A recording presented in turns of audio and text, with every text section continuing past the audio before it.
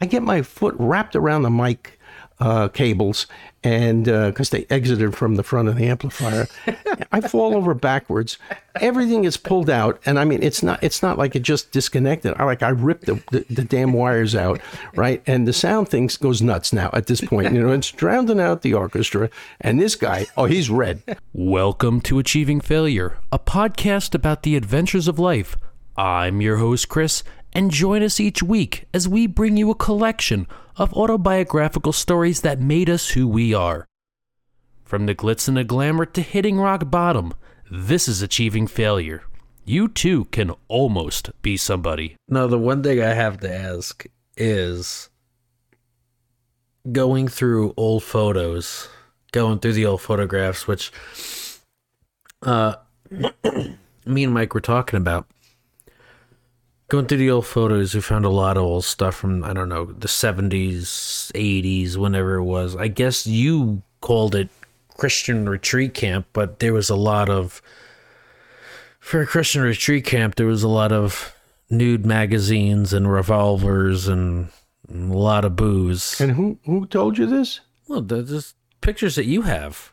I have pictures with revolvers and... Yeah, there's Uncle Jack looking at a revolver, and there's nudie magazines on the wall. And I don't remember that. But one of the stories... It was a lot worse than I remember. Well, one of the stories that always made me laugh was... Was it a real revolver? Oh, man, well, I'm going to have to check this out again. But one of the stories was... Well, I mean, there's a couple of stories, but one of them was when Uncle Doug came to visit, I guess, this cabin, Christian retreat cabin, or even just a summer cabin. It was a long stretch of road, and Doug was on his way to visit you, and you guys would always mess with him. And you guys did that one, you kind of planted something in the middle of the road to mess with him. Do you remember what that was? Well, yeah, but you got to remember this was like version 4 or 3 of a series of activities. The first of which I think was the most successful, and that was, alien landing. Okay. Well, no, hold on. I'm sorry. So how many successes were there? There was 4? Well, we had gone there many times. Okay. And this was where? This is Lake Koinonia in New York. Okay. And the reason you went was because you go up there, you go, and as it's a Christian group, it's the church group, and you have some services and, prayers, and you discuss things and so forth. And we fulfilled those obligations. But in addition, we had to have some entertainment. So one of the entertaining things was we put together this idea that what would it be like if, maybe we could have aliens land, and there were a mixture of young people, male and female. We could have, and a chaperone, 2 adults who turned out to be less than adults, okay, more like kids themselves mentally. But we said, wow, how would we do that? I said, well, I have the equipment to do that. We're going to record alien sounds, and I said, I got it. We'll do a radio program playing music, and then we'll break in with an emergency message. There's aliens landing, like right in that town, and then we could have some lights go off in the. This is the deep woods, so it's a lake and there's woods, and it gets very dark at night. So we could have some lights go on and off, and we could have this multi-track, so there'd be multiple speakers with sounds from different places. I said, oh, this sounds complicated. I said, it is complicated, but we could do it. We have the technology. So we recorded hours and hours of these sound effects and synchronized them beautifully. There was one little hitch that had to happen, and that is we had to we were playing some radio at the time. I said, let me tune in a better station. And of course, the station I tuned in was the recording. Everything downstairs, everything pre-wired. And at the exact appropriate time, when it was dark enough outside, we were listening to the radio, and everybody's happy, and we're kibitzing. And then all of a sudden, we hear this announcement. I said, wait, whoa, listen. Did you hear that announcement? Yeah. we interrupt this program to bring you the announcement about the alien that have landed and we name the town. And they go, Eldred, New York. Oh my God, that's like, we're here. This is it. And then sound effects goes off. And we didn't expect people to get so excited. One of the girls fainted. Everybody else panicked. And then somebody, like right out of the movie script, said, turn off the lights. I don't know why the hell anybody would even say turn off the lights, but they said, let's turn off the lights, which was perfect because that was total panic. All you needed a couple of us to start moving around, touching people, and that was it. It went berserk. Absolutely. It was a little out of control. So we were actually worried. We thought we'd have to take this one girl to the hospital because she was just hyperventilating and just all over the place. And finally, we had to fess up and say, okay, look, let's settle down. No, it's real. I said, okay, you know what? Come downstairs in the basement. I'll show you the equipment. Oh, my God. Okay, all right. It was fine. Okay, so a year goes by and we're back and we're going to Koinonia. And I say, that was good, but we could do much better than that. We could do much better. So every year we'd get a little bit better. And one year, my buddy George and I said, this is going to be it. Let's script it. Let's get it all set up. We're going up the day before. Okay? Why are we going up the day before? It's going to take us a day to wire the house. We went under the house. We installed transducers, speakers, microphones, wiring, lights, all manner of things that would just be incredible. Now, this all had to be synchronized. We piled all the equipment in the back of my buddy's Jeep. Everything wired, probably 4 or 5 decks, electronics. And we had it so that we could actually literally back the Jeep up to the house and just plug the Jeep into the house. Everything was there. Perfect. Nobody was any the wiser. And George somehow had found a stoplight, a traffic light. I said, whoa, we can't let this go unused. I said, let's put it in the middle of the woods. Now, is it one of those like hanging traffic lights? It's a real traffic light, like a real one. And it's huge. It's like 4 foot high. And that took us time to hang that and get it set up and then have the switch panel so that you could do red, yellow, green, green, yellow, red. And there's where you remember Doug coming up and sitting there for 10 minutes while the stoplight was on in the middle of the friggin' forest with no other cars around at all. But that was, but that wasn't the fun part because imagine now, I can't reenact the scene because it was too complicated. But when you entered the cabin, the first thing you saw was blood everywhere. And as you entered a little further on, there was a hanging body, a dead person. It was Ralph. Ralph was dead, and he had hung himself, and he was pale. You could see he was clearly dead. He'd been there for days. And everyone walks in, and they all start laughing. And I said, Ralph is dead, and you're laughing. They said, we know. This can't be, real. And I said, God damn it, we're so good at this, right? Then they got it the first time through. We had all sorts of gags, and the stoplight was the best one because I guess they realized how good we were at all of this. So Ralph goes, I've been hanging up here for like 4 hours. I wanted a better response than that, right? It was a thing of beauty. The only thing I regret is that it was not documented photographically. That would have been good. Yes.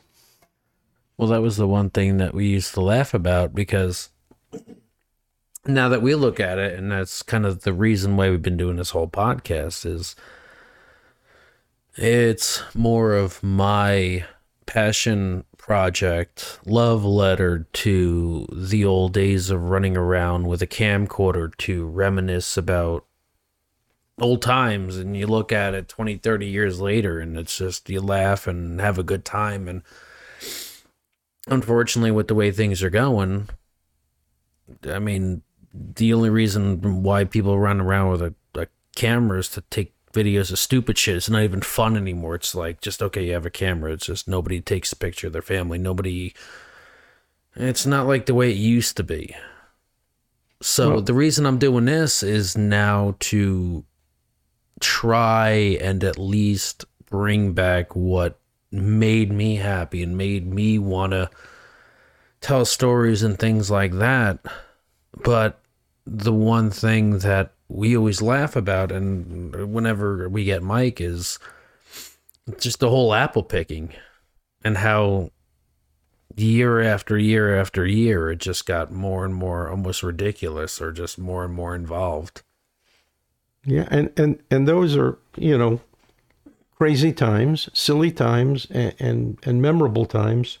Now, who started that? Is that because there's this back and forth that this started before we were kids. This started long before we were kids, and then there was other rumors that it started around kind of just a family gathering after. Well, it's not unusual, especially in northern New Jersey, where there are a lot of apples and apple picking.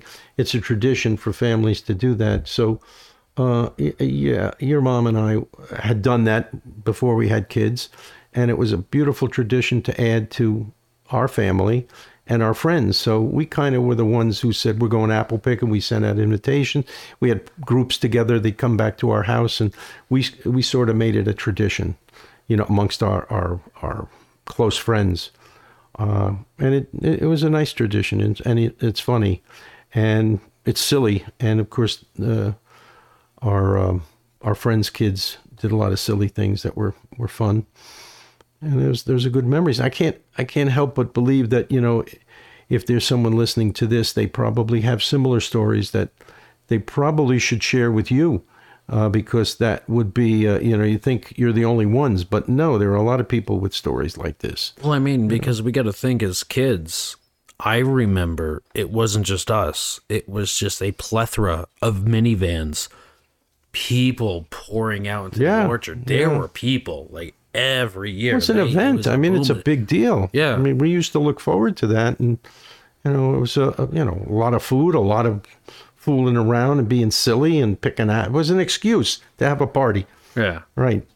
That was your September excuse to just whether or not was to hey, can we steal some apples? Shove some apples in underneath the hood there. Or you put it in the wheel well. They'll never see it. And they wised up to that pretty quick. They just said, yeah, we don't care if you steal any. You owe us $80 going in. So it's pay up front and you do whatever you want, right? Well, it used to be you pay going out, right? You paid going out, right? And then they could I check your trunk? And then you try to, stick some in an old tire or something, like you're getting away with something, right? Hey, I stole 20 cents worth of apples. Whoop-de-doo, But now they get you going in and you do whatever you want. You want to kill somebody, fine, whatever.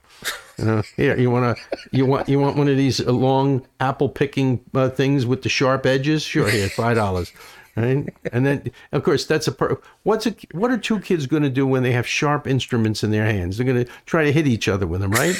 Wouldn't that be the most, no, they're for picking apples. Don't give the kids one of them. Well, they have to have it. They're short. They need this long thing to hit it. Invariably, somebody gets it in the head.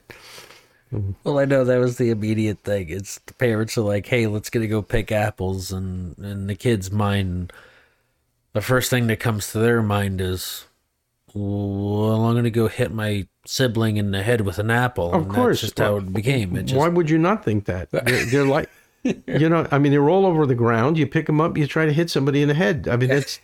I think that's natural, right? And I think that became the family tradition. Perfect. The parents would go pick apples and the kids would try to beam each other and knock each other. How do you learn about poison ivy?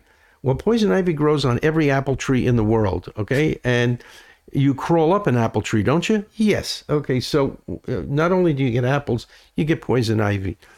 And that's always fun, right? Not the same day, you get it the next day. Now, what about as far as like growing up? I know growing up as a kid. Actually, you reminded me of yet another incident. Actually, it was kind of funny. Same thing, we're there, we're doing the technical stuff. I was part of sound crew. And somebody said, you want to do Tuesday and Wednesday and Thursday and Friday nights. They have a thing there. You get paid for it. I said, well, what is it? Sound. You can do the sound crew thing. I said, oh, yeah, I'll go. And this is still in high school? Or this is high school, yeah. Okay. And you got paid. It's an evening performance. I said, what is it? He says, Aida. I said, what do you mean, Aida? He said, the opera, Aida. They're going to run it, like 4 nights. I said, Oh, or how long is that? What's like 5 hours? I said, oh, Jesus Christ. Okay. So actually, I do like opera, but I don't like Aida. I think that's the reason why. And they have an orchestra. And again, the maestro is out there, and he's all, I have to have everything just perfect. And I don't, who are you? I'm here for sound crew. We don't need sound. We don't need sound crew. This is an orchestra, and it's opera. We don't use sound. I said, I was here for sound reinforcement. I was told to be here for that. And he said, I said, plus you have announcers that have to talk, and they have microphones. And, goodness, I hate this stuff, So I got everything set up, and everything's going fine. Oh, good evening, everybody. It's a beautiful evening, and we have Aida here, special performance. Maestro, Vitellini, and he's very special, and this is unusual for him to do a high school, so let's have a big round of applause for him. And then everything starts, and and the music's coming, and all of a sudden, I have to move my chair a little because I'm a little uncomfortable. I get my foot wrapped around the mic cables, and because they exited from the front of the amplifier, I fall over backwards.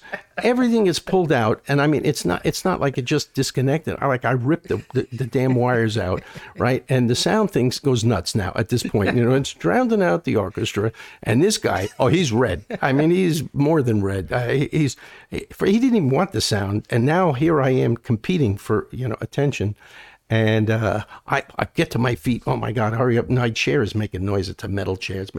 Everyone's looking at me now. And I'm trying, ferociously to try to get these wires back in there. I don't have a light. And some of them are broken. And now I'm using my hands to twist the pairs of wires together. Panic all over the place. And they're trying to recover. And that really, I was on the spot on that one. That was not a fun evening.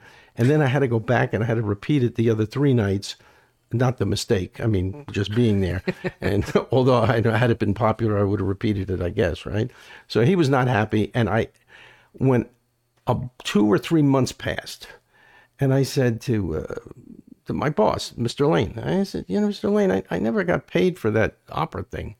And he says, they told me they weren't going to pay for it, for your audio reinforcement. I said, yeah, but he said, you know what? I didn't like them anyway. I'm gonna fight it. So he did. He finally got paid for this thing, but they were so miffed at me. I mean, just and just part of the fun things that you can do to screw things up. Hey, this is your host, Chris, again. I would like to say thank you so much for tuning into this week's episode of Achieving Failure, and we hope you enjoyed our adventures. And if you have a life story you want to share with us, shoot us an email at aflvpodcast@gmail.com. That's AF, Achieving Failure, LV, Las Vegas, podcast@gmail.com. Thanks again, and we'll see you next week.